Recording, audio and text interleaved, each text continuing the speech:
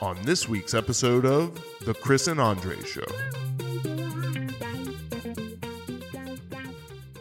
Sports. So the real reason we were switching to sports was supposed to be a talk about Antonio Brown. What happened with kid? So for those of you that weren't paying attention this weekend, I guess basically I don't know what he quit, but he quit and he got fired.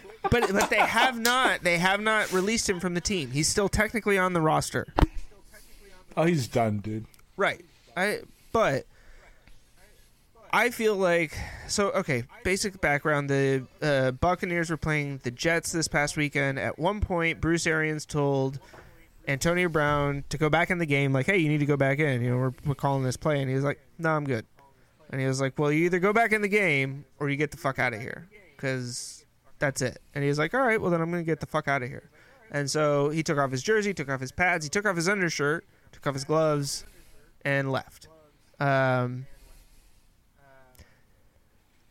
There is something wrong with Antonio Brown. And I don't mean this like jokingly. Like, I think there's something seriously wrong in his head, and I think that he needs some serious help. And I think that he has been kind of enabled by these different teams in the NFL that have said he's got talent, so we're just going to bring him in. And I'm not saying that like somebody needs to tell him to do this. I think he needs to, want this for himself to get help. But these are not the actions and the behaviors of somebody who is, I think, all there upstairs. And I don't think that it's just like a greed or a narcissistic behavior. Like, I think in my mind, looking at this goes well beyond this. And that's where I have a little bit of concern just about like some of the conversations that are being had around this, because there seems to be a lot of people who are really quick to take the easy, cheap shot and be like, look at this crazy idiot. And there's not enough people who are sitting there going like, this is not the same behavior we've seen from him. Like, this is not how he was the first several years in the league.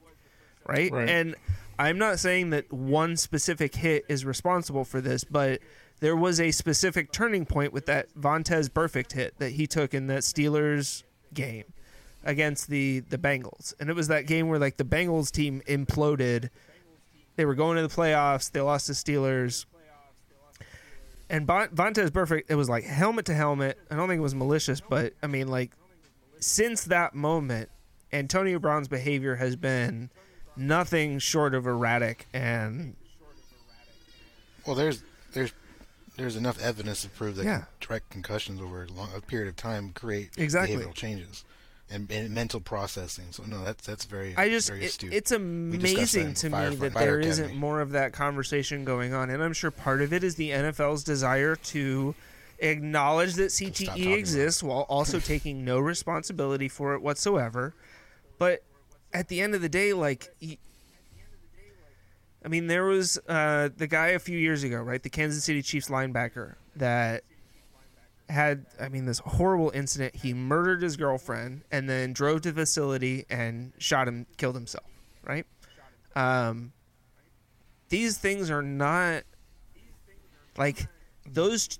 They're not isolated. Yeah, they're not isolated incidents, man. And this is a sport that I love to watch. Like, I love watching football, but it's becoming harder and harder to continue to support that type of barbaric. I mean, it's not even like barbaric, but just like. No, you're just noticing the suffering, the silent suffering that's not being handled. These guys. Yeah, mental health is one thing, but hundreds of millions of dollars or tens of millions of dollars to go play a sport, but then like when shit starts falling apart, there is nobody there to catch them, and it's just. Yeah, they're expected to be taken care of by themselves because they pay so much. But how So we're going to take a quick break, then we're going to come back. 5 minutes later.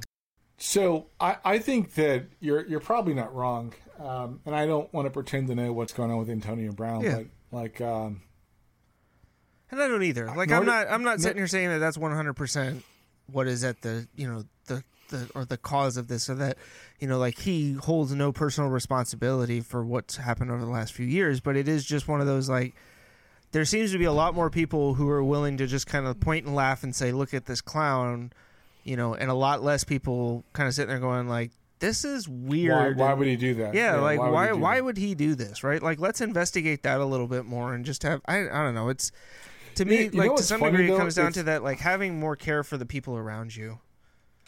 I think the part that kind of like blows my mind is that we look at athletes in a false sense of familiarity, right? Mm-hmm. And we assume because they have contracts or doing this and that everything's good. And then it takes something where you have like a head coach calling people, kicking people or some other crazy stuff. You're like, now everything else makes sense. Yeah. Whatever happened, the only thing I thought of when I saw the clip was like, something else had to happen to this kid for him to do that. Yeah. He may not want to talk about it. Yeah.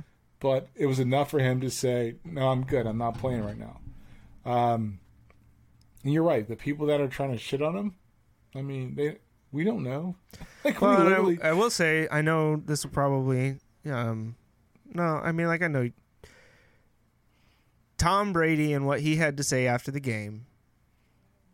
I don't feel like that was something that he was just like, oh, this is the right thing for me to say. Like, I do think that there's like, I think that there was an element of Tom Brady that feels like, I think ultimately Tom's a good guy, like, and I think that he is looking at this much the way that we're kind of looking at it, as like, there's something like that's not right here. And ultimately, like, I want to be able to help Antonio if he wants the help and to help him get whatever he needs. But like, this is not somebody that we need, that society should just write off and say, well, that's a lost cause. Right. Yeah. I think he he was pushed to do the right thing at that moment. And I listened to his comments. I'm like, all right, well, again, I can't speculate. And I think that's a lot of the damage that we do as a society right now. We speculate on what happened and why it happened without even asking the question.